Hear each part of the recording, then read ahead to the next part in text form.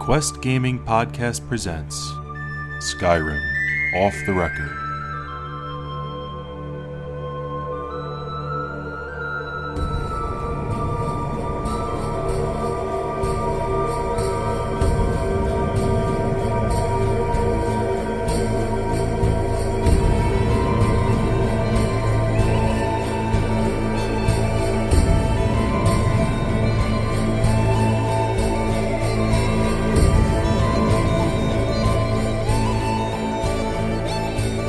Hey everybody, welcome back to Skyrim Off the Record for episode 9, brought to you in part by DoghouseSystems.com for all your computer gaming awesomeness. These guys make the best computers for gaming that you can get on the internet or from a store anywhere. Not to mention they have the best customer support and tech support you can get around. They're awesome. Check them out at DoghouseSystems.com and use the code Off the Record for double the RAM for free. Great deal. Also brought to you in part by Continia, an ebook by Junior Wilson, available on Barnes & Noble and Amazon.com. It's a fantasy novel. Alright guys, I am Joe the Widget Wilson. Let's get into the fun of this show for episode 9. I almost wanted to call it episode 10. Joining me as my second chair, Mystery Varwin. Hey Joe, chat room. How is everyone doing today? So far, so good, and they're going to answer you in about 10 seconds. Really, by everyone, I'm really just meaning you, Joe. Thank you. All right. And our third chair, and the resident lore master, his new official title for the Quest Network, Louis Olan. Thank you, Joe. Good morning, Joe. Good morning, Varwin. Good morning, everyone in chat room. How's everyone doing? Well, now they're angry with me. I don't want to watch anymore. I love the delay. Awesome. We have a lot of content in this show today, actually. We added a little extra something for you guys that were a little surprise from Lou that we'll get into later on in the show. But for right now, I want to say that Buffalo is dyslexic. The entire city? Yeah, when it comes to the weather. We had 5 inches of snow dump on us in 3 hours 2 nights ago at 20 degrees outside. And then today, or yesterday, it hit 48 and was raining. And this is a good start. Yeah. I just pissed off the chat room. You just pissed off the city of Buffalo. Lou, would you like to say something about the country? We could be here all day with this. Alright, let's avoid that mess and go on to the meat and potatoes of the show. Oh, he said it, meat and potatoes. Meat and potatoes. Lou, Sure, you're first. All right. Hope everyone had a great week playing. I had a little catastrophe strike during the gameplay week. My mage alt file that I created way back when and started to work with got corrupted, so I had to delete it. Oh, painful. How did that happen? I don't know. I was trying to connect, open up the game, run it, and for some reason the Steam launcher just wouldn't open. And so I tried for like 20 minutes, had some issues, and then I stopped. And then when I finally got in, for some reason my mage file just wouldn't load. Did you opt into the beta? No, I didn't. It's just surprising. I haven't done anything but just, play the games. Yeah. And then for some reason, since the launcher wouldn't go open, it somehow screwed up my file, and now I had to get rid of it. But no worries there. Yeah, just that one file. Well, that's when I was trying to open. When I was running the launcher. It's always a good idea to have. I had a corrupt file happen once too. I have 2 primary saves for each character. That way, if one goes corrupt, I have the backup just in case. Right. Yeah. I should try that because of me and my altitis. I really should get around to doing that. And you want to alternate the save. So when you're playing that character, when you want to save, you save on one, and the next time you save on the next, and you alternate between both of them. That way, you don't lose much time in between saves. Yeah, it's a very good idea. I'm gonna have to do that then with this one. But yeah, I wasn't too pained. Just more of an annoyance because the character wasn't that high anyway. But the good part is I can start all over again, which I had no problems with. And this one's gonna be, I'm gonna run her like a battle mage. Okay. Sword, one hand, the other hand free to wield magic. And right now I've got this character wearing heavy armor for sheer survivability because I don't like the robes at all. And granted, the character's under level, only level 9 at the moment, but still, I don't see the benefits from my playstyle with just wearing the robes. Yeah, I wanted So- to make that battle mage, the heavy armor casting. Mhm. But in order to really make that work, you have to have high enchanting. Right, which is my main focus. After hearing you guys talk about it, I think I'm streamlining as to what I'm going to focus on, just to make it more effective and see how it goes out from there. Yeah, I've been having not a very good time with leveling enchanting. I'll talk about that in a little bit though. So Lou, what else has been going on, man? I actually have to go back to my main again and continue on with her. I mean, I really can't.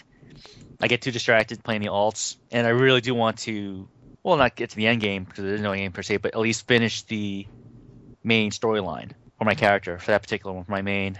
Yeah. Get it over with it, and then I'm actually thinking of just completing that main story, foregoing everything else, and then just finishing the rest of the game that way, cleaning up the rest of the main other side quests and miscellaneous quests with Right. that. You're getting that itch now that you're kind of like sad. I've kind of noticed that about you. When you jump into a game, you kind of like spread your fingers out with all the different kinds of characters, and then you zero in after a little while and just pound that story out and get it done. Yes, because I really do like exploring lots of options, a lot of different ways of different play styles. Yeah. And then once I find the one or two that I really enjoy, then I zero in on that and just play that Yeah. till to the end per se. Well, for this game, there's no end. I think everyone knows what I mean. It's just finish it to completion and then work on the other play styles. Experience the game that way. Well, it's a good way to play. Like, I almost wish I was like that, because I find that, especially in an MMO, I feel like, I don't like learn enough about the game as I'm coming up, because I'm always like, very single-minded with my characters too. And I've kind of been that way with Skyrim, but with so many different trees and play options, I haven't had the ability to just stay single-minded with a single character. So it's cool, man. You're definitely like trying that character, and you're going through that main storyline. Right, because it also prevents me from burning out in a game. Because I find that if I zero in too much or focus too much on one character, especially with the kind of time I can devote to playing games, since he who has no life, I have to pace myself and literally force myself to say, you know what, I'm not going to play my main Nord character, because I know if I start playing it for the next 2-3 days straight, I'm just going to wind up not playing her at all, or just not play Skyrim for that day. Yeah. I'll switch to something else. So I want to avoid doing that. So hopping on an alt or two for a couple hours, it does help, because it breaks it up. Yeah, of course. And you got to do that, because if you get bored, then you don't want to play the game. That stinks, obviously. Exactly. Yeah. Alrighty. Cool. So, what about you guys? How's your week been? You know what? I'm gonna really throw Ivarwin for a loop today, because I'm going next. Nice. So, I got obsessed with decorating my basement, to where I spent probably 4 hours down there decorating stuff. And I posted pictures pictures for the guys to see before the show today. But I went and took that long table in the basement. Half of it's set now, it's still set. The other half, I dumped probably 60, 70 gems all over it, with some gold bars and some jewelry, kind of like my little hoard stash right there. I decorated What stash? my hoard stash, the dragon, Hoard the dragon stash. nest, the jewels, gems, gold. Right. Right, just the fun. It wasn't the other word. Now shut up.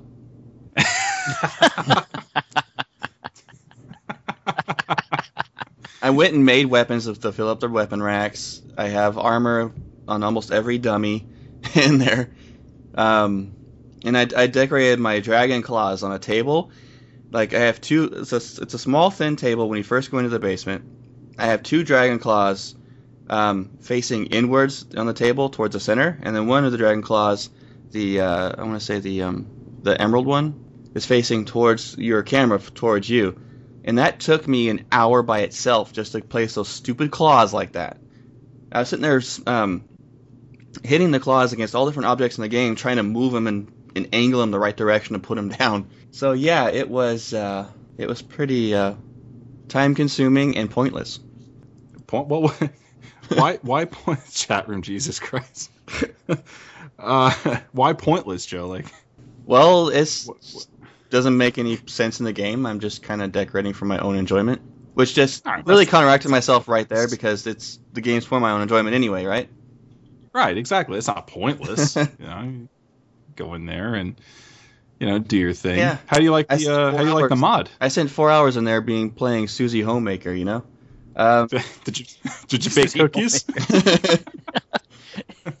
The mod's Did you paint great. the white picket fence? I mean, it's huge. I found a couple of bugs in it, which are irritating, but not game changing like that. But when it comes to like the display cases, you have to physically put them in there. You can't.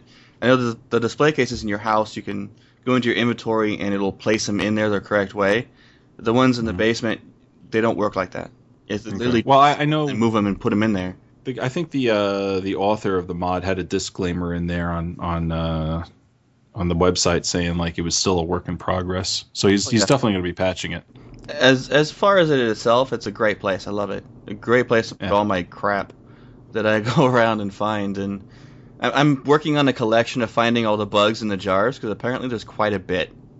Like a butterfly in a jar, there's the firebug in a jar, there's a butterfly in a jar, and there's a whole bunch of different ones. I'm not sure exactly how many, but I know of 3 right now.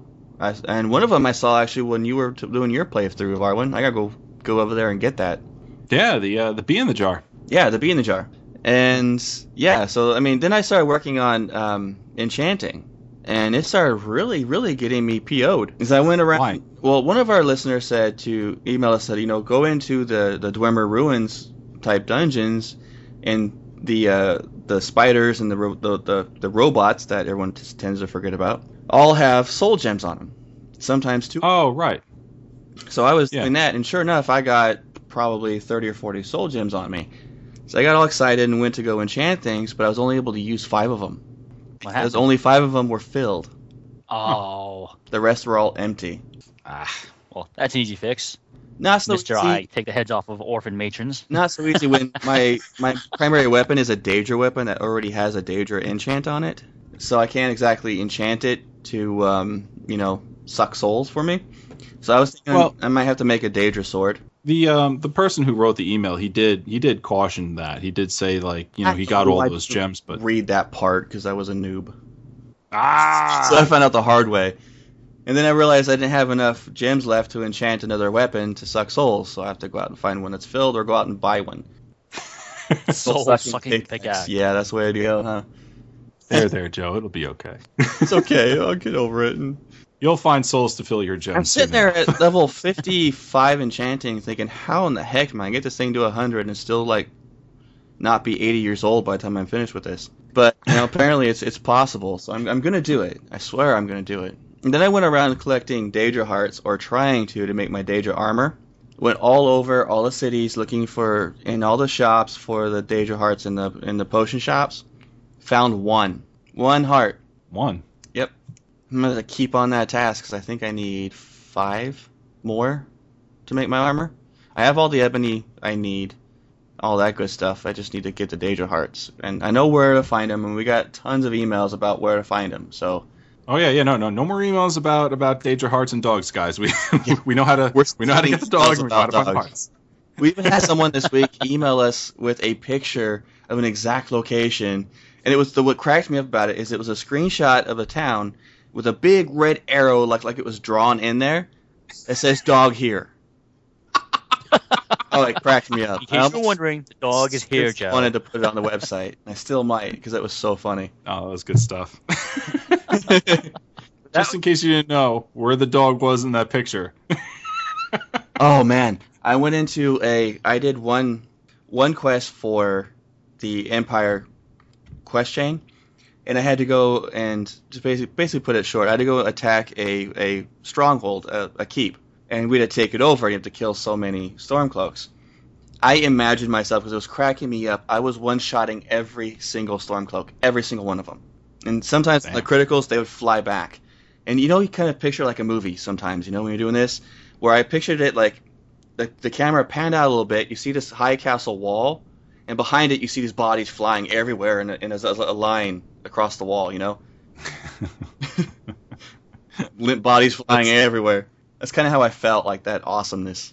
That's going to be our next project in the future is going to start filming movies. No. Gosh. No. Podcasting takes up all the rest of my life. I got a tip from CJ, a listener who emailed us in, and it's not really so much tips, but he wanted to emphasize some of the more elusive achievements in the game. that I thought were pretty cool for those of us who are completionists who want to do these. I know that a lot of the completionists right now know about this, but a lot of people don't, so I'm going to go ahead and highlight them that he mentioned. The first thing he says is collect all the Dragon Priest masks.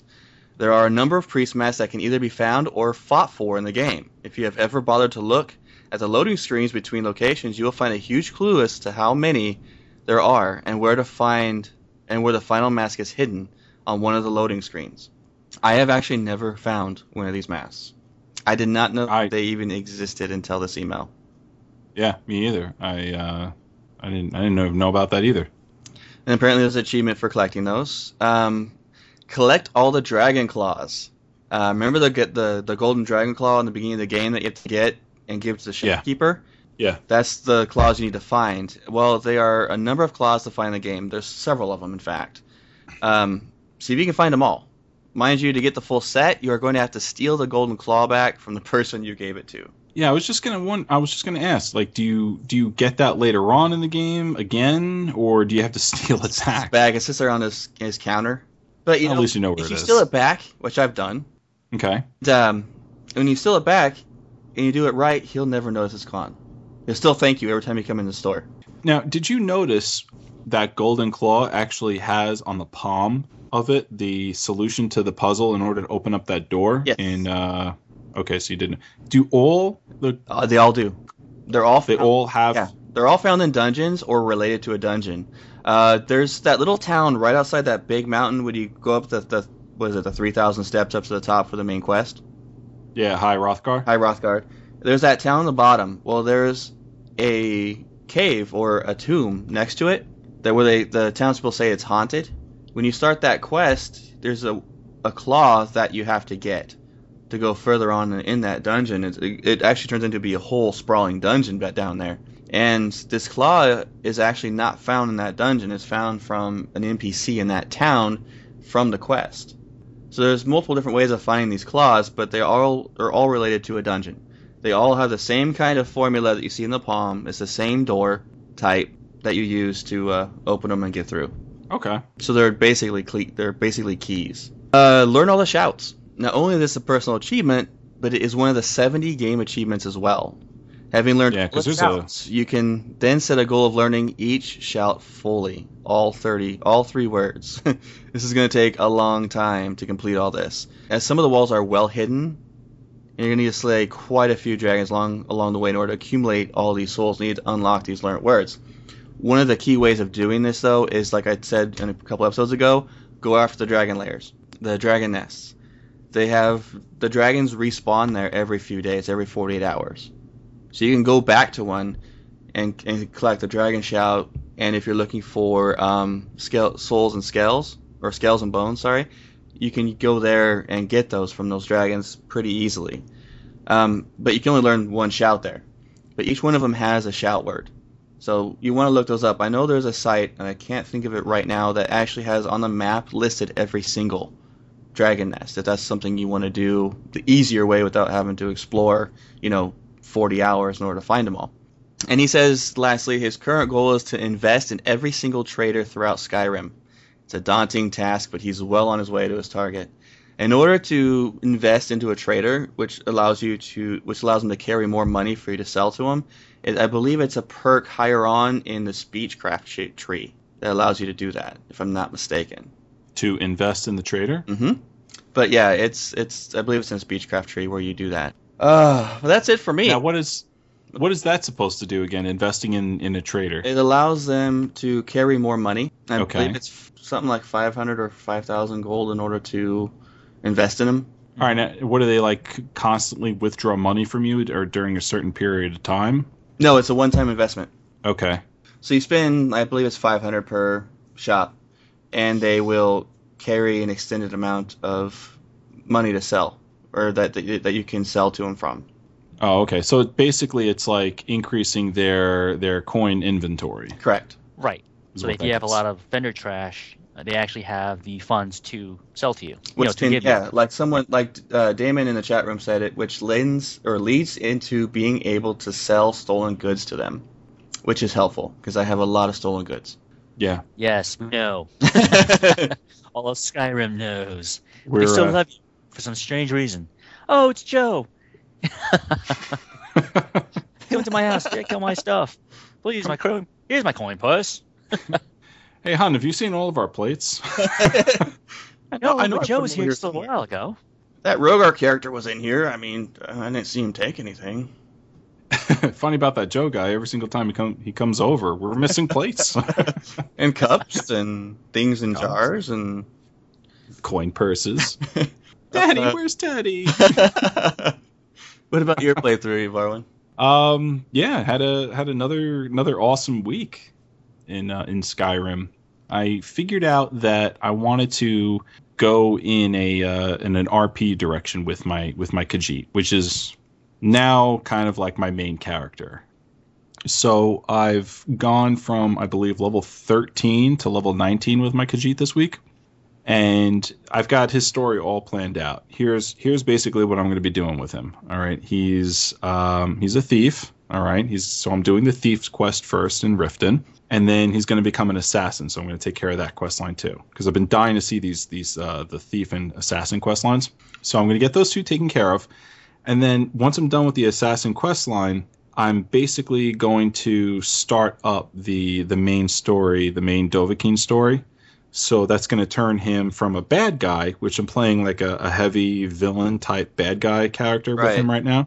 And I'm going to make him a reformed hero. So at the end of, the Dovahkiin storyline, he's gone from being a really, horrible bad guy to the hero of Skyrim.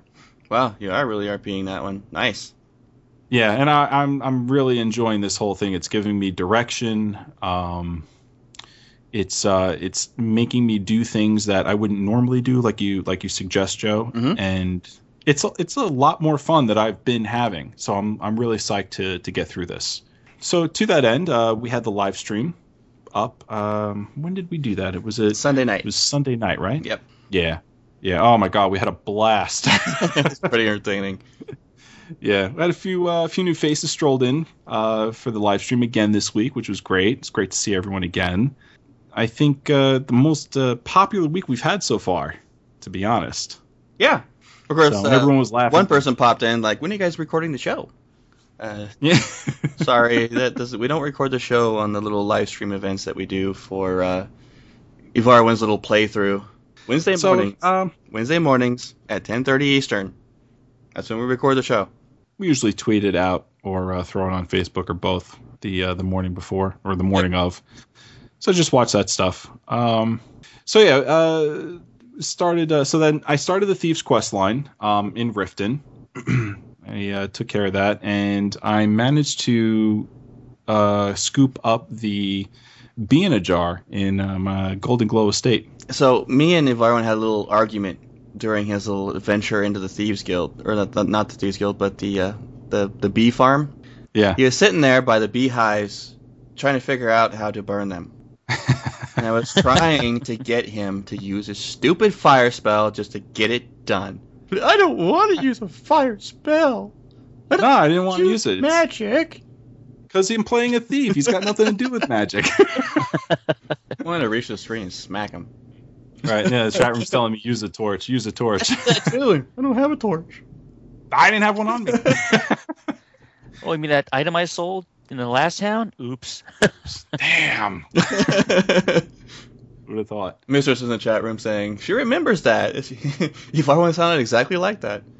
Yeah, all high-pitched and whiny. I don't want to use magic, Mom. Come on. So I wound up using the magic anyway to burn the beehives down.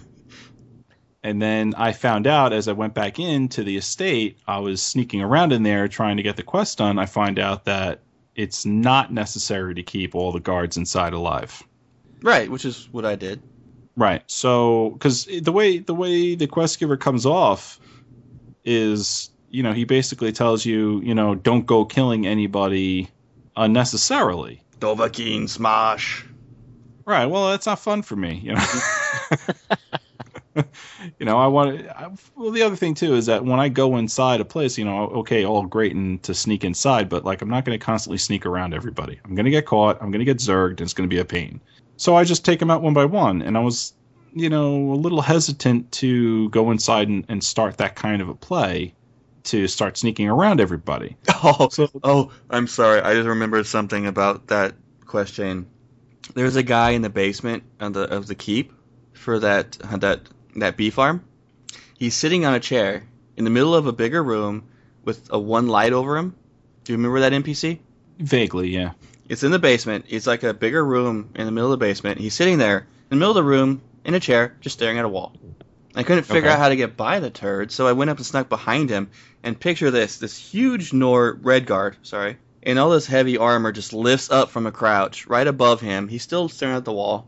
I pull out my axe and go into a fierce swing with the stamina. So I put my axe over my head and just straight down over top of his head. Oh! One shot kill. He just went flattened face first into the ground in front of the chair. I'm sorry, it was just one of those classic moments. Well, I don't think I got to see that guy because when I went downstairs, I forgot to go back into sneak mode, and you had everybody on you anyway. Yeah, I full face pulled him. So I walked inside and I asked everyone, like, do I necessarily have to keep all these guys alive?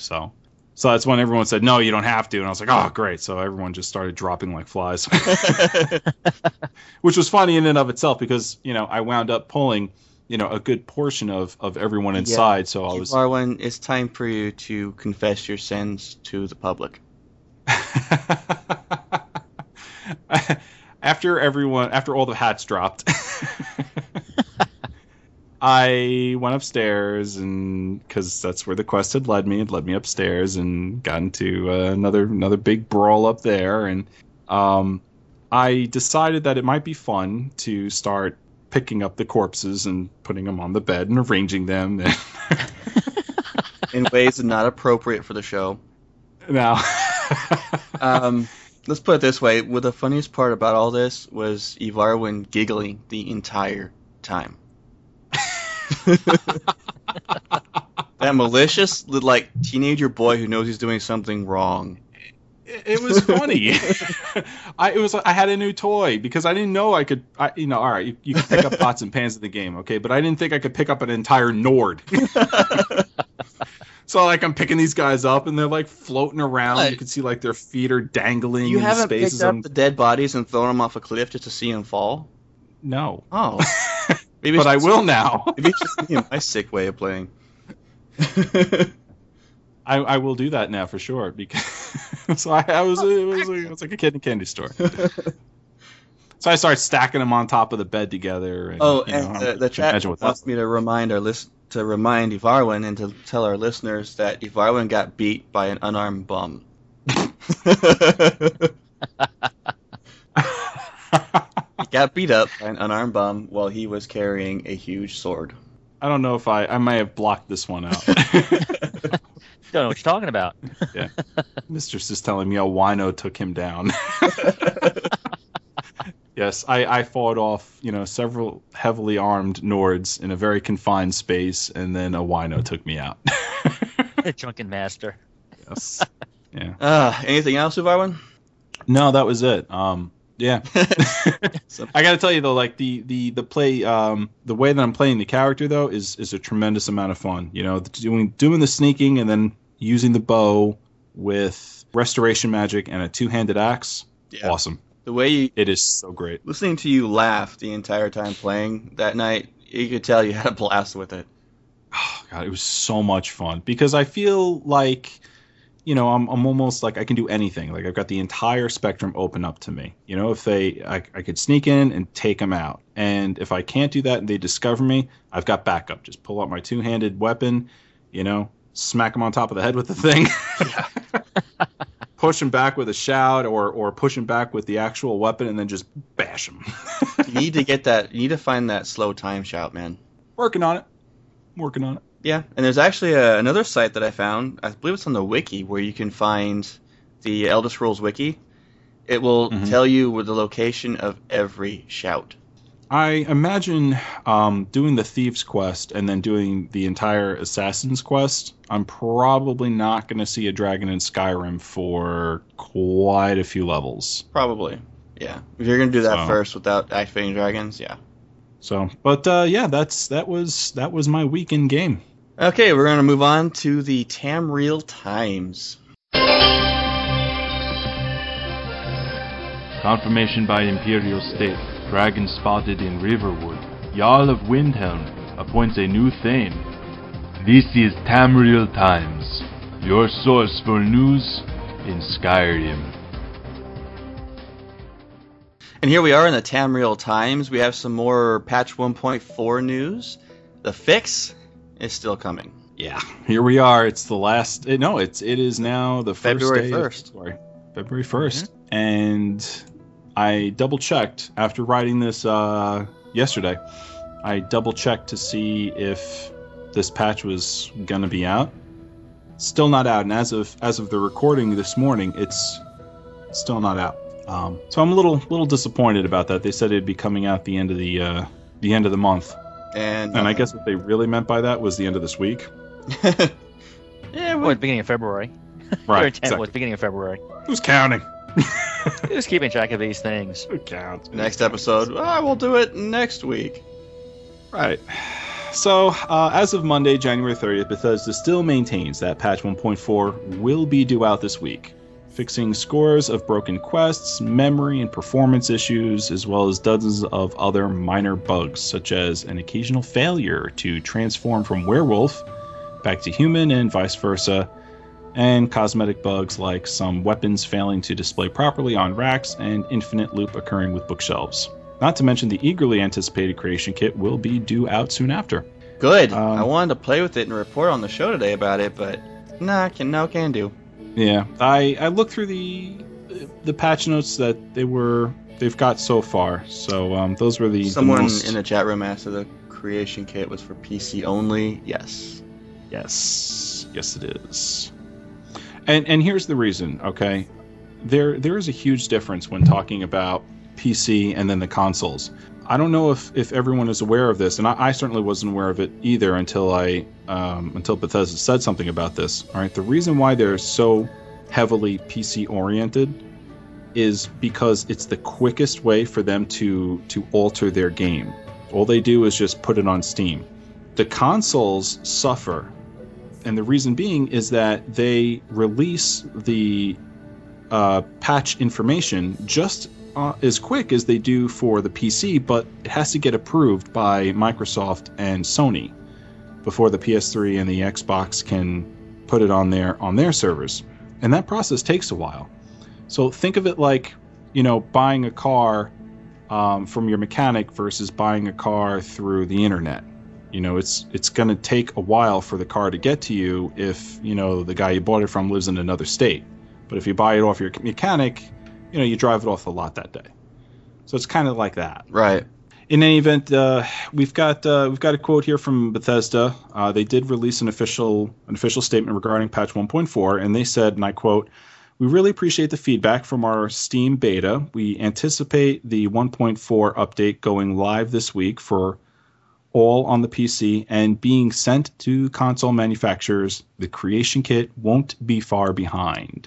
So Good. Even though they kept on saying like the creation kit was going to be out like the same time as patch 1.4, looks like it's going to take a little bit longer. Well, we should see it hopefully within the next week or two. And you could always count on a delay happening eventually soon. But we all did get updates to the beta as well, which fixed a couple of bugs. So nothing huge of note. Just targeting some audio issues, bug fixes for the French, German, and Spanish and Italian versions of the game. Nothing huge though. Hey guys, how are you? We just wanted to go over this real quick. Patch 1.4 has actually released as of 2 p.m. on February 1st.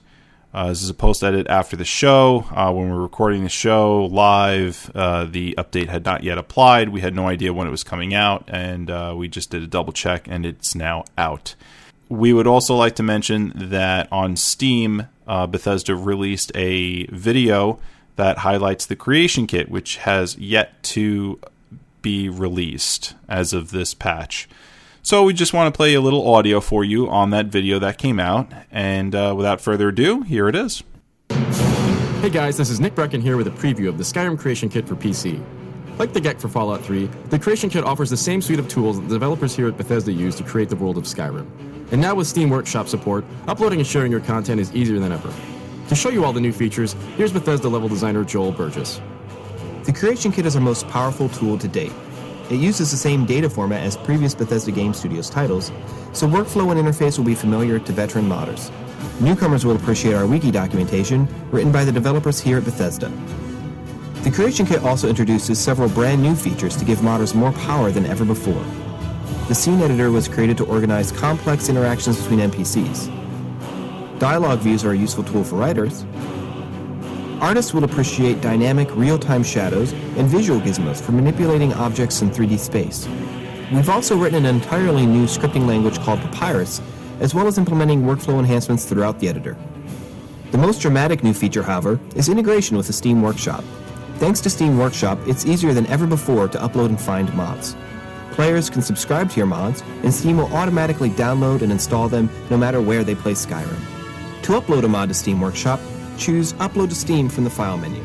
Here you can enter a description for your mod, apply any content tags you wish, provide screenshots, and then simply upload. Steam Workshop will automatically generate a web page where players can immediately begin finding your work. Downloading mods is even easier. Just browse the Steam Workshop. Once you've found a mod you're interested in, click Subscribe. The next time you run Skyrim, the launcher will automatically download the latest version of the mod and apply it to your game. That's it. Thanks for watching. We can't wait to see what you do with the Creation Kit. Visit ElderScrolls.com for more details.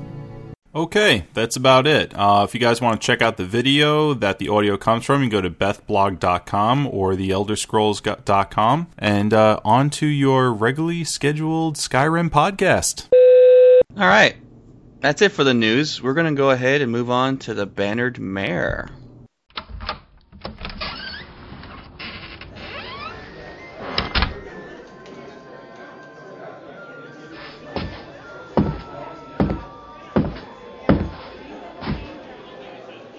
Welcome to the Bannered Mare. What can I get you?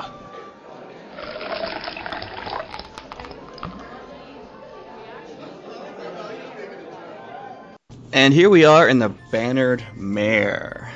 Evarwyn, tell us what we have for today. All right, guys, to start off our roundtable discussion for this week, I would like to say that, Skyrim has obviously become quite the phenomenon. So many people playing the game, Skyrim has delivered unique gameplay and RPG experiences to millions of people worldwide, most of which are veteran RPG and Elder Scrolls fans, whom now have a chance to play a game as seemingly limitless as their imagination in an open world. So, today's question: will future RPG creators have to look to Skyrim's example in order to remain competitive among the RPG gaming community? What features about Skyrim do you think will become must-haves in the RPG genre from now on? It's, obviously changing or about to change or will change the RPG genre, and quite honestly, after playing this game, I don't know if we can go back to what we normally see in the genre. What will they have to do in order to keep people's attention into their games after this? I think the biggest thing about this RPG that has to be considered from now on is the way that the leveling is done. Okay. The way you level up in Skyrim, how it's done by your action and not by your kills. Because that's one of the big things about Skyrim that made it so popular. Well, okay, let's start off simply with this. Do you think that we're at a point of beyond no return? Will RPG creators from now on, after Skyrim, have to look to its example in order to remain competitive? That question is kind of a no-brainer. Yes, okay. Without a doubt. Yes. Yeah, the sheer success of the game itself, I believe, speaks volumes. That's how the game industry works. You look at World of Warcraft, okay? Yeah, there were other MMOs before it, other RPGs, but it revolutionized how MMOs operate by how popular it is. And now every MMO after that emulates certain aspects of World of Warcraft that made it popular, that people loved. That's what they're going to have to do. The same thing with single-player RPGs like Skyrim. And, you know, honestly, I'm hoping that MMOs take a few cards from Skyrim as well in the future as well. But they're going to have to look at what made Skyrim so successful. We want to capitalize on that. I mean, the way that the gameplay is in Skyrim isn't copyrighted. It's not, and it's a given fact that every game developer borrows from other game developers. That's called progress. Of course. I enjoy that Right. fact. It's a necessity for the gaming industry. If it wasn't there, we'd have a lot more cruddy games. All right, so Lou, let me ask you this then. If now Joe said that the leveling, the way you level in the game is very genre changing, but it's also very Skyrim specific and very Elder Scrolls specific. If another, let's say BioWare comes out with a first person game, okay, do you think that they, excuse me, I said first person, I mean, let's say BioWare comes out with another RPG, okay? Do you think that when they come out with an RPG and it's got, let's say, the exact same or nearly exact same leveling system, do you think someone's going to play this and they're going to say, it's like Skyrim, only with a BioWare feel to it? I would probably say yes, that they would if fans have been playing Skyrim for a while, or any of the other games from Bethesda.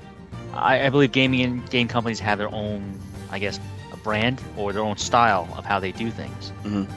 And with Skyrim, they've obviously opened it up and raised the bar. And as Joe said, you know, other companies will have to follow suit because the sheer success of Skyrim itself says, hey, we did this with the game. We did this with our so-called leveling system. People love it. They're playing the game. They're writing about it. They're passing the word.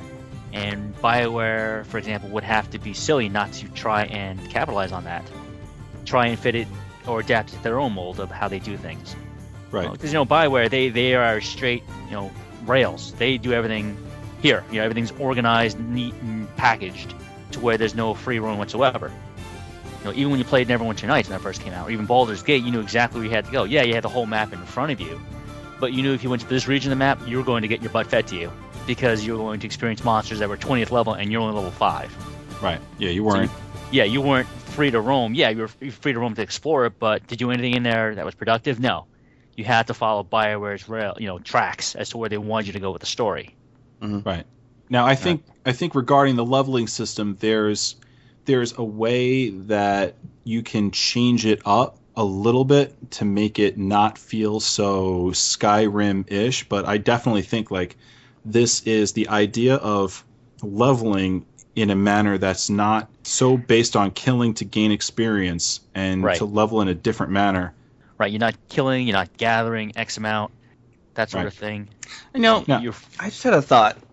Yeah, the leveling is definitely very important, but another thing that really just struck me as what makes Skyrim is how the story is presented. It's a living, breathing world, and it feels like it because of how the story is presented. You have multiple stories going on all over Skyrim. There's no direction saying you have to go here, you have to do this story, you have to go there and do this story. You experience it by immersing yourself in the world, unlocking new stories by talking to a certain character or overhearing a conversation here or doing something that creates an effect, a chain effect later on that creates a story that goes in this direction. That sandbox, multiple story atmosphere in this world makes it a living, breathing world, which allows you to do it in many different ways. It allows for quests to never be experienced in 3 of your playthroughs. You know, things that Yeah. you Right. keep seeing new over and over again. That's what RPGs need to do. I am like Final Fantasy 13 was what killed that game for me. It was a rail. It was nothing but go here, forcing me to go here, here, here, here, here. That drove me insane. The open world feel of Skyrim is what drew me into it. I was blown away by it, and I still am. Yeah, I think that's one of the key selling features to an Elder Scrolls game, and to especially with Skyrim. I think Bethesda has finally perfected the idea of an open world sandbox feel RPG, and leading you in an appropriate direction, but not necessarily chaining you to that direction. I think they finally perfected it with Skyrim. I think there's this game has obviously made, game of the year, but it's just so much tremendously more popular than previous games of the year in the past. I mean, I remember when Dragon Age came out, that was a very, very popular game, but I don't think it's enjoyed nearly half of the success that Skyrim has, nor the following. And I think the reason for that is because that, Skyrim brings to the genre something that we've seen before, but has perfected that thing. And these two features that we're talking about now are definitely among them. And I think after these features, the genre's got to do something in order to incorporate that similar style, kind of like BioWare's chat wheel. You actually have it. You don't have a chat wheel in Skyrim, but you have something similar, don't we, Lou? Yeah, you have dialogue options that pop up. And then depending on your previous actions, what you've done, or how they see you, it will open up various dialogue choices. Depending on what, I guess, your speechcraft and so forth. Yeah, it will open up or close off dialogue options to you. So I think, as you and Joe have mentioned, it's just that freedom that is out there in the game itself. And I even say, I'd like to add how the trees work themselves, the skill trees work themselves. Other RPGs, and I'll use BioWare again as an example, you had to follow certain skill sets. In order to succeed in your storyline, you had to do this, and this. Like, you had to pick these skills. If you were playing a mage, you knew you were a mage, and you were somewhat forced or not forced into playing that particular style, and so have you.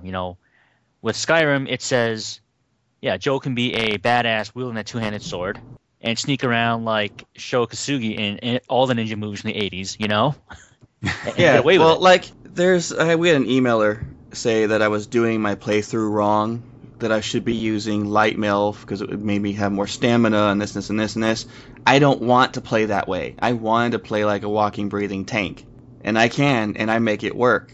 And that's the beauty of this game. Yeah. Right.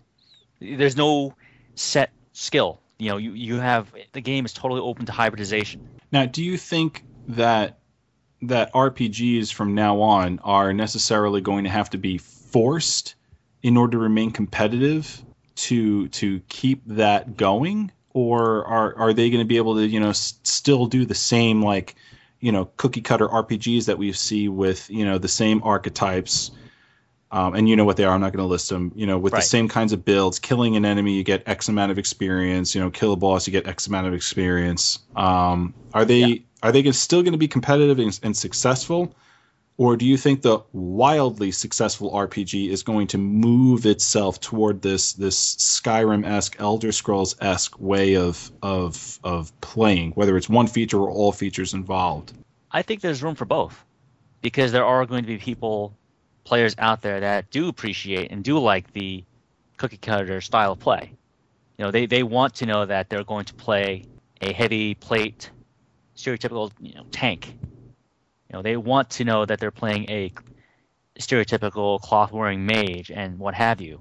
So I think there's room for both, but with Skyrim, Bethesda has said and given the RPG world, hey, this is what we've done with our game. The formula works. Feel free to use it. So there's plenty of room for both, and there'll be players that will like both. So in the game industry, every company strives to make their game a success, but there are two different types of success when it comes to a game. You have your standard success where it has good sell numbers, people like it gets good reviews. Then you have your game changer success. Those are ultra rare. Super Mario Brothers was the very first one. Okay, then you have stuff like World of Warcraft. Now you have Skyrim.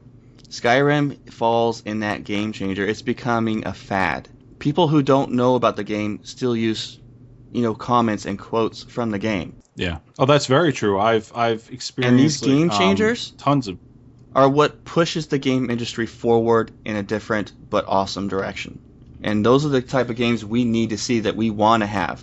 And Skyrim, it all comes down to it. It's a game changer. Companies will have to and will be looking at Skyrim's features and what makes it successful to implement into their games in the future. Let's go ahead and take a break, gentlemen.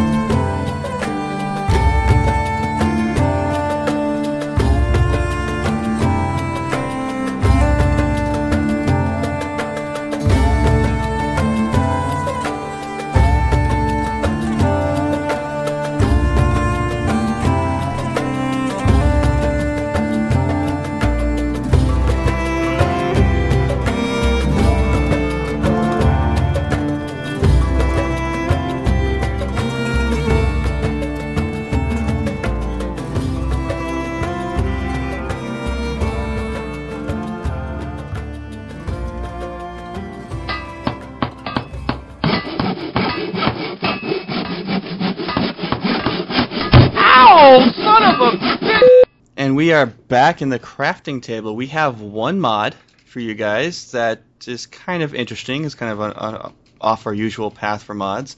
Evaron, you want to explain? Yeah, it's one mod, but it is the ultimate mod. That's what they claim. The mod you have to have. The mod to end all mods is called Tytanis, the ultimate mod. Tytanis, Tytanis, the ultimate mod. You can find this available on SkyrimNexus.com and www.titanis.com. What is this? All right, first of all, let me preface this by saying I am only suggesting this if you're really into modding and you don't mind massive game changers. Okay? And when I start getting into what this mod is, you're going to start to see that it may or may not be for you, because it does include things that I would consider cheats, and it does include things that are going to completely change your game utterly. Now, it's a giant mod that acts more like an expansion than really anything else, and it's constantly updated to bring in new features, which makes reviewing the mod slightly difficult. So what I'm going to do is I'm going to tell you about some of the features it has in it already. Currently, they give you brand new items, brand new powers, brand new spells, and brand new perks, as well as the ability to use different animals as mounts, like bears. And you can summon undead dragons, even dual wield two-handed weapons. So you can kind of see that this... I might actually create a second screen name on my computer. That way I can just do this on a completely separate game, just to try it out. Because when you create two different screen names on your computer, like two different accounts on your PC, when you go in the other one, they don't share saves at all. So I go in the other one and I put this mod in there. I can use it just for that game playthrough, just to try it out and get a feel for it. Just to kind of keep it in its own microcosm. Yeah. Right. His own little test bed. Exactly.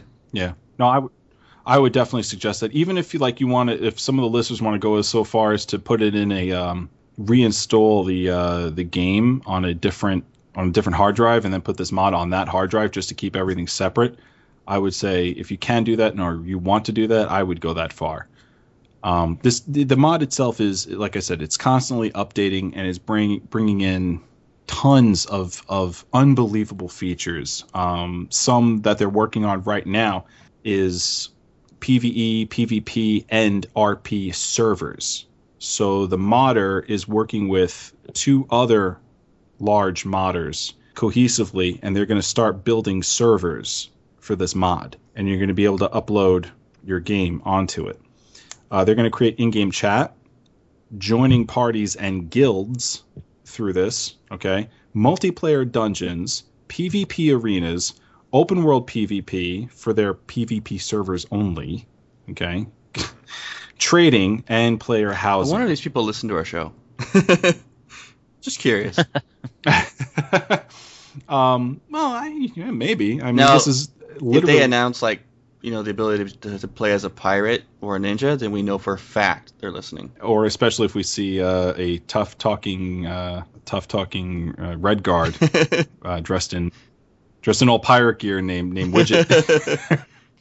With a peg leg and a flintlock tucked in his belt. Yes, right. Then we know. And when you click on him, he goes, "Arr!" And your only dialogue option is to say, "Arr!" back. You can see they're trying to take Skyrim and they want to mod it in order to create an MMO. Brilliant. Absolutely brilliant. But obviously Bethesda did not intend for the game to be like this. So what are you opening yourself up to? Number one, cheats, maybe, possibly. A host of bugs, possible bugs. Okay, I'm not saying that the bugs are in there. I'm just saying that, these guys might make a mistake and there could be some hellacious bugs as a result of this thing. Oh, yeah. And if you look at what they're trying to do. They're creating servers, multiplayer dungeons. I mean, you log in and out of a server, that game information's got to get saved somewhere. You might corrupt another save file that you currently have in your one-player Skyrim. Possible. I'm not saying it's probable, but I'm saying it could be possible. So, just if you do decide to go with this thing, just be very, very, very, very careful, and more careful than any other mod you would install. And if you do decide to install it, send us an email and tell us how you like it, because I myself am considering, doing this. I mean, Joe, I mean, how cool would it be if we were on a, multiplayer dungeon together with Lou? Exactly. Live stream. Yeah, exactly. Live I know, stream right? it. This time we get to save Ibarwin from. Dude, stay out of the vampire. Oh, Joe, we gotta go in there and save him again. Joe, go. He's Go at it tank again. it. Go. All right, and by the time you get there, my Khajiit named Brago is going to be picking up corpses and assembling them on top of beds and putting heads in crotches. So, again, it's called Titanus, the ultimate mod. I got this gothic-type bell sound going to my head whenever we say, Titanus! Titanus! Bah! All right. So the next part of the show, we do have it listed as a segment. I don't have a bumper or anything like that for it yet. I want to see how this segment goes for the listeners, and if you guys like it. And if you like it and want us to keep it, I will do the whole spiel for it. Right now, it's called the Elder Scroll, and this is Lou's lore segment. Lou, take it away. Thank you, Joe.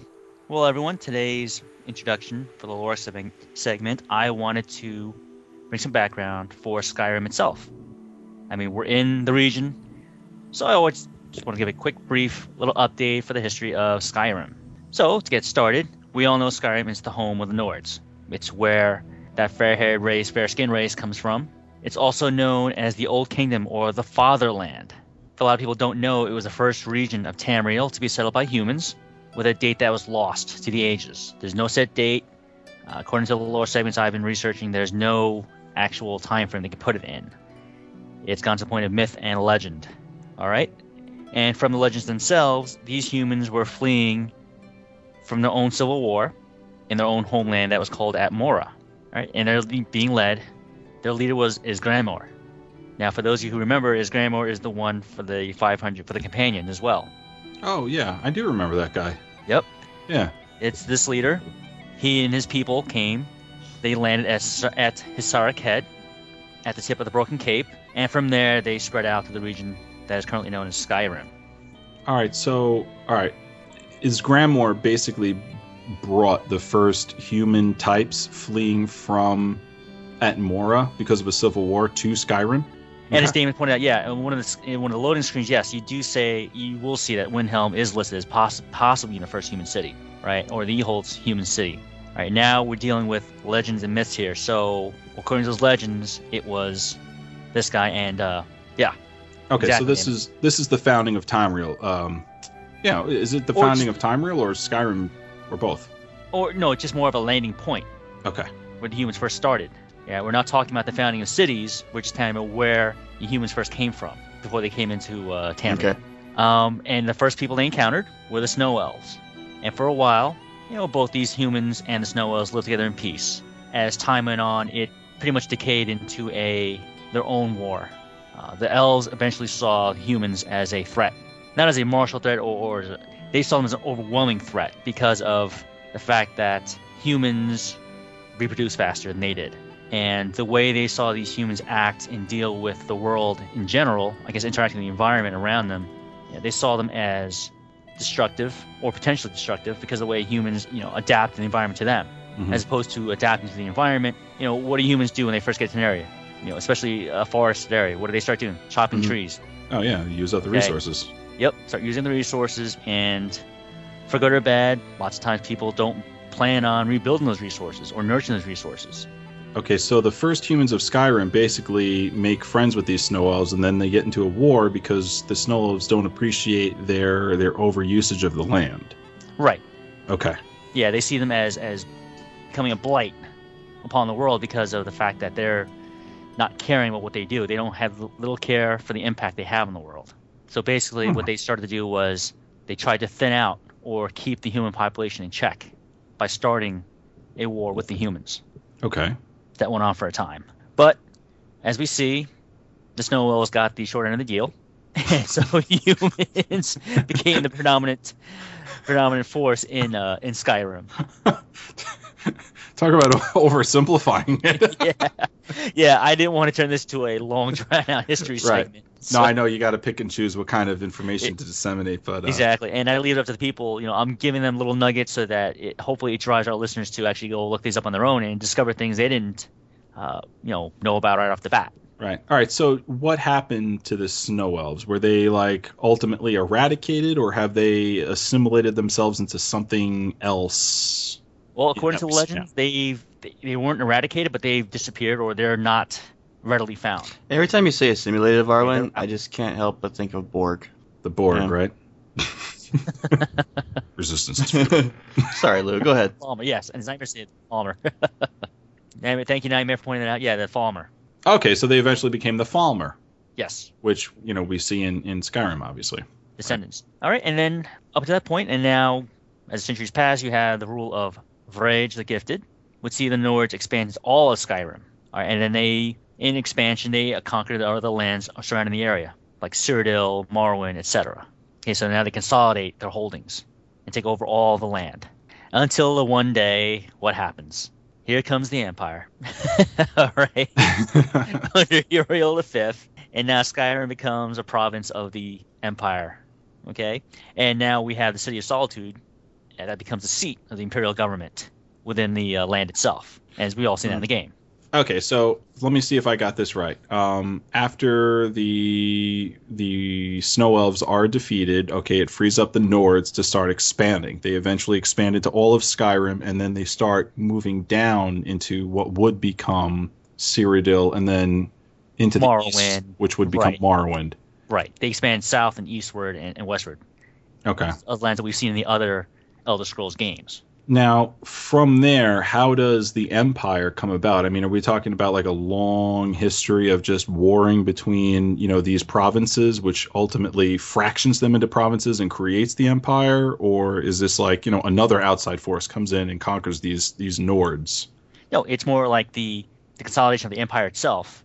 And with Uriel V, he's able to raise or have an army and progress to the point where he expands and eventually conquers Skyrim. Okay, it wasn't an easy process, but yeah, because Skyrim being the way it is geographically and the people themselves, yeah, they eventually become a part of the Empire. Okay.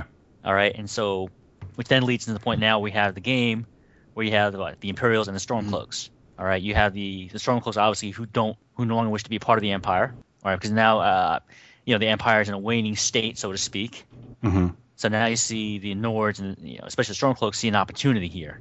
All right, to secede and become their own autonomous land again, their own kingdom. All right. Okay.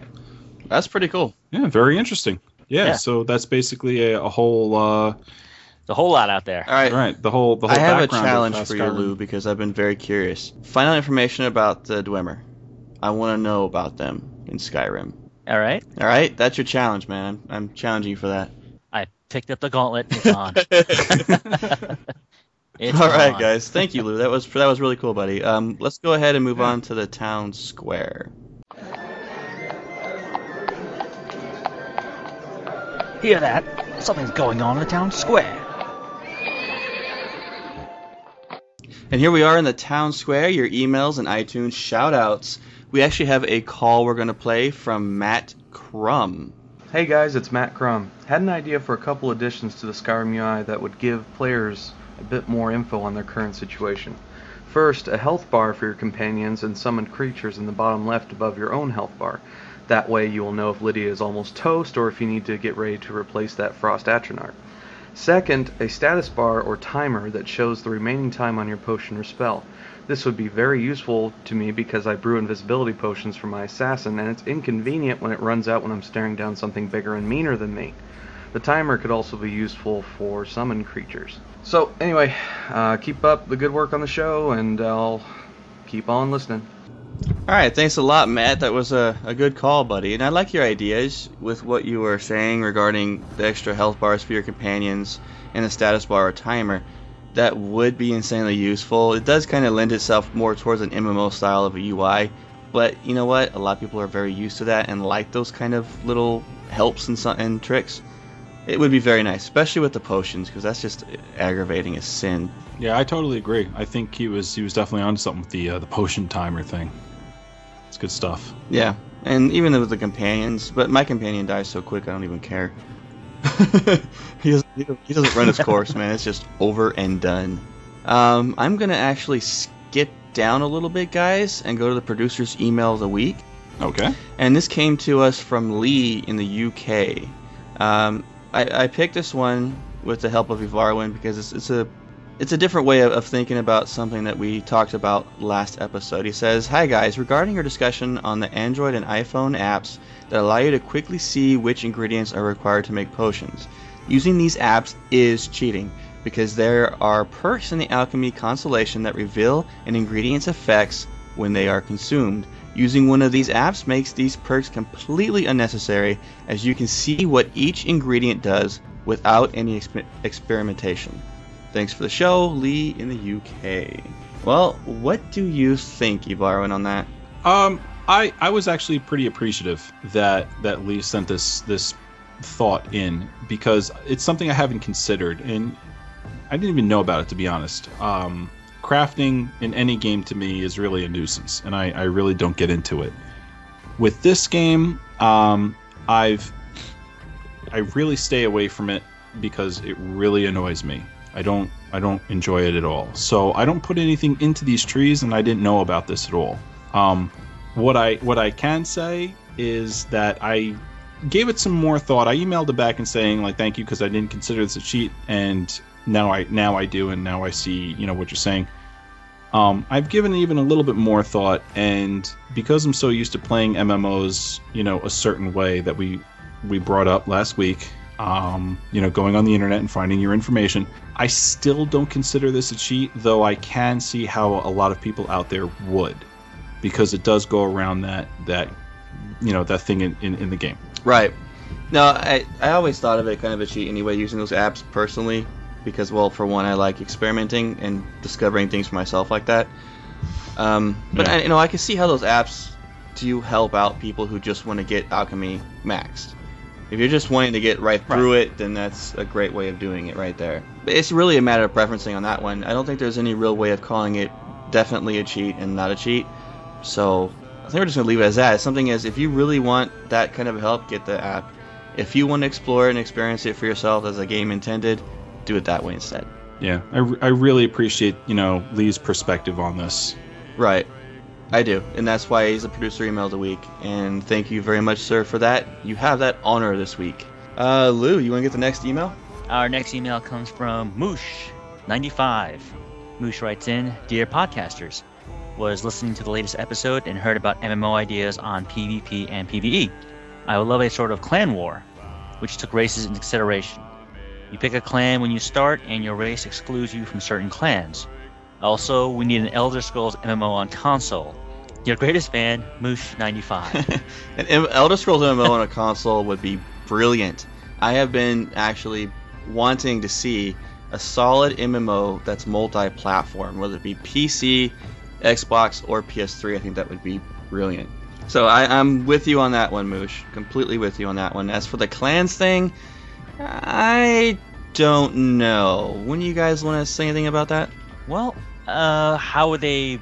I guess I would probably restrict how you interact with the other characters within the game, because you would figure the NPCs would all belong to a particular clan, so... It depends. Like, not all of them could. Yeah. There could be, like, two different factions, if you will.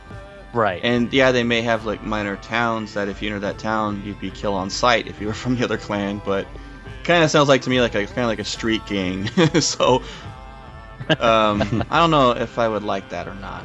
Ivarwin, you any thoughts on that? Right, it might be too limiting. Yeah, full exclusion based on race to certain clans, I don't think I'd be for, but I think maybe like one type of race for one kind of clan, I think would be kind of cool, because it would open up the wanton desire to start that race, to try out that clan. Mm-hmm. And kind of get a different game experience as a result.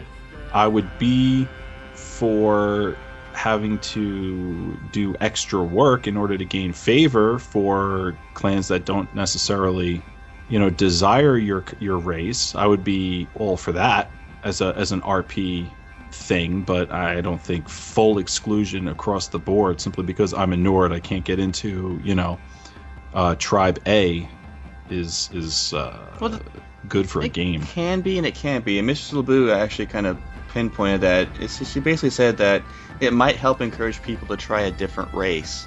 Yes and no.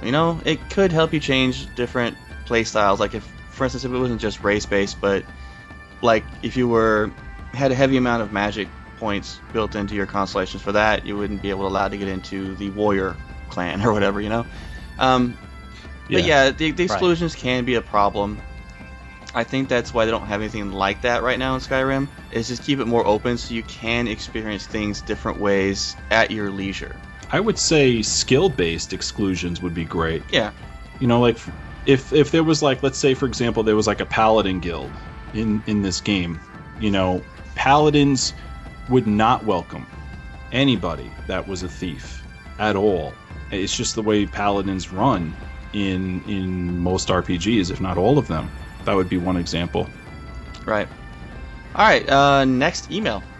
This one comes from Chris M. He says, "Hey, I've been trying to listen to you guys on Google Listen, but I can't seem to find your podcast. Are you on Google Listen or just iTunes?" We've had this question come up a couple of times, and I know the Google Listen thing can be a little confusing. When I first started using it, I was kind of confused myself as how to find my own podcast. Here's what you have to do. All right. First of all, we recommend Google Listen for Android. All right, because obviously if you have an iPhone, you just go to iTunes and there we are. If you have an Android, you don't have open access to iTunes. So what do? I like to use Google Listen. I recommend it. It's a great app. It's widely used and it's got the Google name backing it, so you can't go wrong with it. Go to skyrimofftherecord.wordpress.com/feed. That's our direct feed. If you download Google Listen onto your phone, and then you go to our website, and on the sidebar there, click RSS link, the link there for the RSS feed, it's going to prompt you to either use Google Listen or any other MP3 reading software that you already have on your phone. Once you choose Google Listen, you can also hit the subscribe button, and every single time we come out with a show and it hits our feed, Google Listen will refresh that show, that subscription, when you open up the app, and our new show will be there. The funny thing is that Google Listen actually gets the shows before iTunes because it's directly from our main feed. So Google Listen actually gets the show an hour before iTunes does. That's correct. Yep. Next question. This is a tough question that you threw out, basically referring to our challenge of their favorite dungeon. Bleak Falls Barrow was mind-blowingly good as a first real dungeon of the game. Love the puzzle around the claw, love finding the first world wall, etc. But having played a lot now, I personally like the forts and castles a little bit better than the dungeon dives. My favorite was Northwatch Keep, as it allowed me to go on the Thalmor killing spree. Sistron. That was from Sistron. There's a lot of hatred from our fans for the Thalmor, and yeah, I'm all for that. Down with the Thalmor. But yeah, Bleak Falls really does get you into the way Skyrim works early, and that's what another thing that really impressed me early on is I did that thing very early on. It was pretty cool to see that. Lou, you got anything to say about that? Well, yeah, that is pretty tough. No, I'm not gonna say anything right now about that. I mean, let's just say Northern Keep, Downward Killing Spree. No, I really don't have much to say about that at the moment. All right, you want to take the next email, Lou? All right, our next email comes from Ken H. And Ken writes, "I love Skyrim. I don't know if I will ever stop playing. I've heard different people ideas on how to handle when your character is carrying more than the character's limit. Some use a stone ability, and some use their companions to help them haul their loot. What I do is use my horse. I ride the horse to the dungeon. I hit a fast travel just ride, and park the horse right outside. I loot the dungeon for everything that is worth looting. By this time, I'm carrying over my limit and using the whirlwind shout to help me move faster. When I get outside the dungeon and get to my horse, now on my horse, I'm able to fast travel. Have fun, guys." From Ken H. Man, that just using the pack horse idea, which I've heard before. But man, just having to get through a dungeon when you're just crawling, waiting for your cooldown for whirlwind that would annoy the hell out of me. Yeah. I mean, you're just like barely. I like having a very, very high stamina and that stone, which gives me 100 pounds extra. So my carrying limit is 540 pounds. There is no dungeon out there that gets me maxed. Plain and simple. Yeah, any thoughts, guys? Yeah, I mean, I do like the idea of a pack horse. It really would help. But if I'm going to do that, I'm probably going to use my companion and that pack horse and haul even more stuff out of there. Lou just strips the dungeons clean. Oh, wait, I missed a rock. Nope. Get that ore, damn it. Wait, I missed a plate. Yeah, I was going to say, hey, look, a wooden chair. Let me take that too. Let me get that goblet. What, more snowberries? Damn them. I like the idea here, though, of using the horse to fast travel even when you're over your carry limit, your carry weight limit. You know, if you just happen to be by your horse and, you know, you pick up that one thing that puts you over, you know, you can always say, let me just do this. Get on the horse, fast travel. I don't know if that's intended or not in the game, but it's definitely a cool little go around.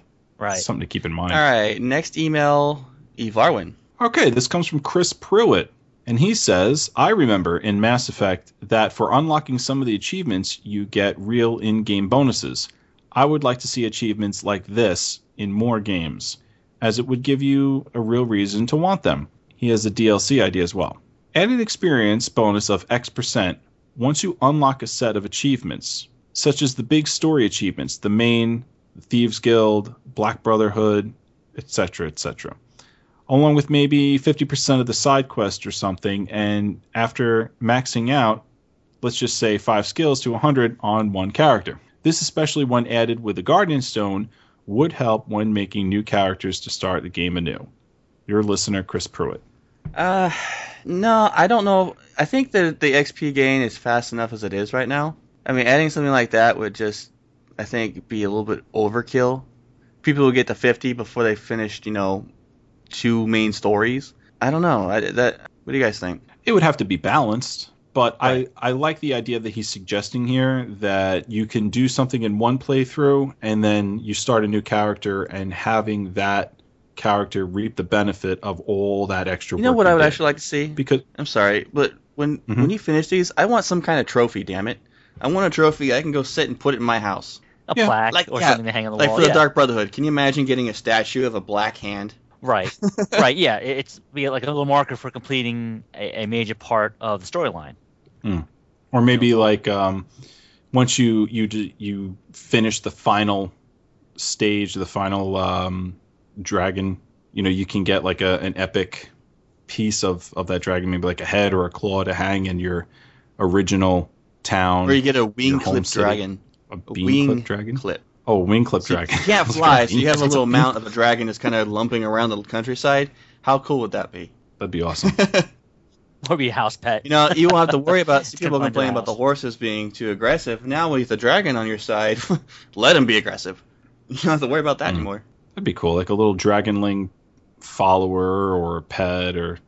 Right. I mean, it doesn't have to be yeah. something superficial like a little statue of a hand. It could be little like vanity perks, like a little piece of armor, a different color to your Dark Brotherhood armor, or the Black Brotherhood once you finish it, or in like a Thieves Guild could be an epic lockpick that never breaks. But there's a perk for that. Never mind. But things like that just change the game in a minor way for yourself that isn't game changing. Yeah, I think that'd be nice. Be a good idea. It'd be something to look into. Mrs. Blue says she wants a fluffy dress when she becomes Stain. She wants bling. Well, thanks, Chris. But yeah, the thing about achievements, they're just about personal glory, if you will. Like, where it comes to trophies and achievements on the Xbox, they're all about the EP. I know that for a while, me and my buddy Mike had a little competition going on who had the most trophies on our PlayStation IDs. That was entertaining. Last email of the day is from Connor. Connor says, "Hey guys, wanted to share how you can get an awesome sword called the Ebony Blade. Go to the inn in Whiterun, keep asking for rumors till the last at the bar tells you that there's something strange about the Jarl's kids. Anyway, really short quest. End up with a two-handed katana, which is really mysterious. It's got a life leech of 10 points per hit, and you don't need to charge it. However, you do have to kill NPCs and companions to bring it to its max potential of 10, which is a huge life leech, but you have to be a slayer. This is actually a Daedra quest, Connor. This is one of the many Daedra quests in the game, in fact. I was seriously considered getting this two-hand sword because it looks insanely cool. It's a two-hand katana. But I didn't like the idea of the life leech of having to kill random NPCs. My character not really his playstyle. But I'm probably going to get the sword anyway, because right now I'm also considering getting every single Daedra weapon, which is another major achievement in the game. And it's also the most interesting short quests in the entire game. The Daedra quests really are. They are very unique. Like having to be a cannibal, which I'm getting ready to do that one right now. Oh. Sacrificing a priest to an altar like Ivarwin mentioned in the haunted house. There's one that's actually very, very difficult, but has the coolest one-hand sword in the game, especially if you like killing the undead. And it starts in the northeastern section of the map. I forgot the name of it, but it's a really cool-looking sword. It's one-handed. It's all gold, glowy, and it when you hit a Dromar, the undead dudes. Draugr. Thank you. When you hit a Draugr, they burst into flames, and they take damage. Anything you hit really bursts into a flame and takes damage, but for a Draugr in particular, they have a chance of exploding when they die, damaging every Draugr around them. My paladin senses are tingling on this one. Awesome, that's a corpse bomb. I like that. It's the Dawnbreaker. That's the exact name. I got that on my first character. He has a Dawnbreaker in one, and he has the Sliver in the other hand. There's that dagger that has a chance on one-hit kill. I like that. Dawnbreaker. Insanely epic with it. The wiki. Wow. Again, I'm going back to the wiki. The Elder Scrolls wiki has a list of all the Draugr weapons and where to start the quests. Many of these quests you can't start until level 30. Some of these, like the Ebony Blade, is a level 20 plus in order to start that quest. Look for them, guys. They are the most entertaining quest chains in the game by far, and including the Hangover quest is a Draugr quest. So, A Night to Remember. A Night to Remember. Draugr or Daedra quest? Daedra.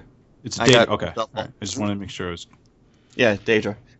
Sorry. The Daedra quests are my favorite in the game. Definitely check them out, guys. They are so much fun. I'm using that two-hand mace I got is a Daedra weapon, and I had to kill a lot of giants to get it. That's the one where I had to go at the orc camp and constantly had the guards being killed. Oh, right. Yeah, I remember you saying that. Yeah, there was that troll or that giant that was blocking the cave entrance. And I needed to have a Daedra heart to complete that. So yeah, I got that mace from that, and it was so much fun. And that one starts over by Riften, actually. The orc camp just, I want to say, southwest of Riften. So check those out, guys. We have 5-star shout-outs. I'm going to let Lou start. All right, for our 5-star review shout-outs. From America, we have JRed5, A Spitfire 77, Goose Gimlet, Jedius, Glaive 18, I Sleep to Stay Awake, Nicholas B, Davi H, Kick-Ass Jackson, Roberton 143, D Campbell, Yap Yap 7. Oh, why did I choose to go here? The Cot Pot Pie. I think that's the CPT Pot Pie. The Misdrop, Ian M, Hugh R, Greek Dude 101, Jonathan GH, Kaleo 120, Riveter 1, Mike L, Dr. Willie, Fusra Da, and in Canada we have Lieutenant Major, So Crazy 123, Ivarwin. In the UK we have R Trigger Happy, the Coop Man, Chris Spencer, I Am Grim Reaper, Addison 396, Winged Werewolf, Ulfric is the High King, Ian the Reader of Burned Books. The Oblivion 4162, Marco King, and John G. And lastly, in Australia, we have Annie from Australia. Hi, Wasn't Annie in the chat room for your playthrough? Yeah. Nice. Yeah, she was. Yeah, she came in on the live stream.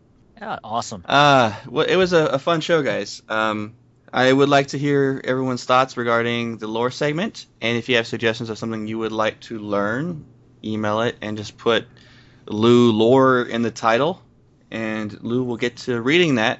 If you have also, just any random thought you guys want to send us, please do so. We love hearing from you guys, and I do like using tips from listeners as well. So you can send those in, and just in the header of the email, just put it as tip. Well, I hope everyone appreciated and liked the lore segment. If anyone has ideas or suggestions of what they'd like to hear being covered, please, by all means, send the email, send out a tweet. Love to hear from you. And, feed me. I like doing a lore segment for everyone. I'd like to keep everyone informed and show them things in the game that they haven't seen before or heard about. So let me know what you want to hear. All right, guys, how to reach us. Our main website is skyrimofftherecord.wordpress.com. You can find everything about the show there. Our weird pictures, what's up in the show. I posted our Minecraft server up on our website. All kinds of goodies. And all links to our other sites as well. Our main hub, thequestshow.com, as well as our StarWarsOffTheRecord.com website. If you want to email us, anything you want to say, SkyrimOffTheRecord@gmail.com. We're on Twitter, which is a great way to see when we're going to record, when we're going to do our live stream, the whole 9 yards. And you can find us at SkyrimOTR. You can find me, Mr. Joe Wilson, at author J.R. Wilson. Evarwyn can be found at Evarwyn, EVARWYN. Lewis is at GamerGuy11B, not A or C, but B. That's for you, Mike.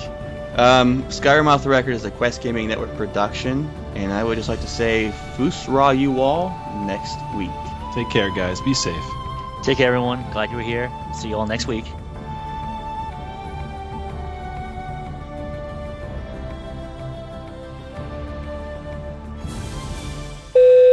The flute is actually me practicing how to do the flute when I was on the toilet one day. Right. I got that echoey sound to it. It was just too much stupidity for one movie.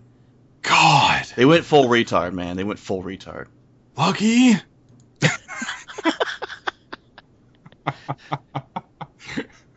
See, now Joe's going to wish he'd never said that he hated the movie, because now it's just going to be all over. Yeah, I only saw that once. I have it on my DVD list. He went full retard. Exactly. Never go full retard. Outtake. It's Widget Vader. What? Hey guys, I can't breathe under this mask. Do I have to wear this the entire time? Fusolda!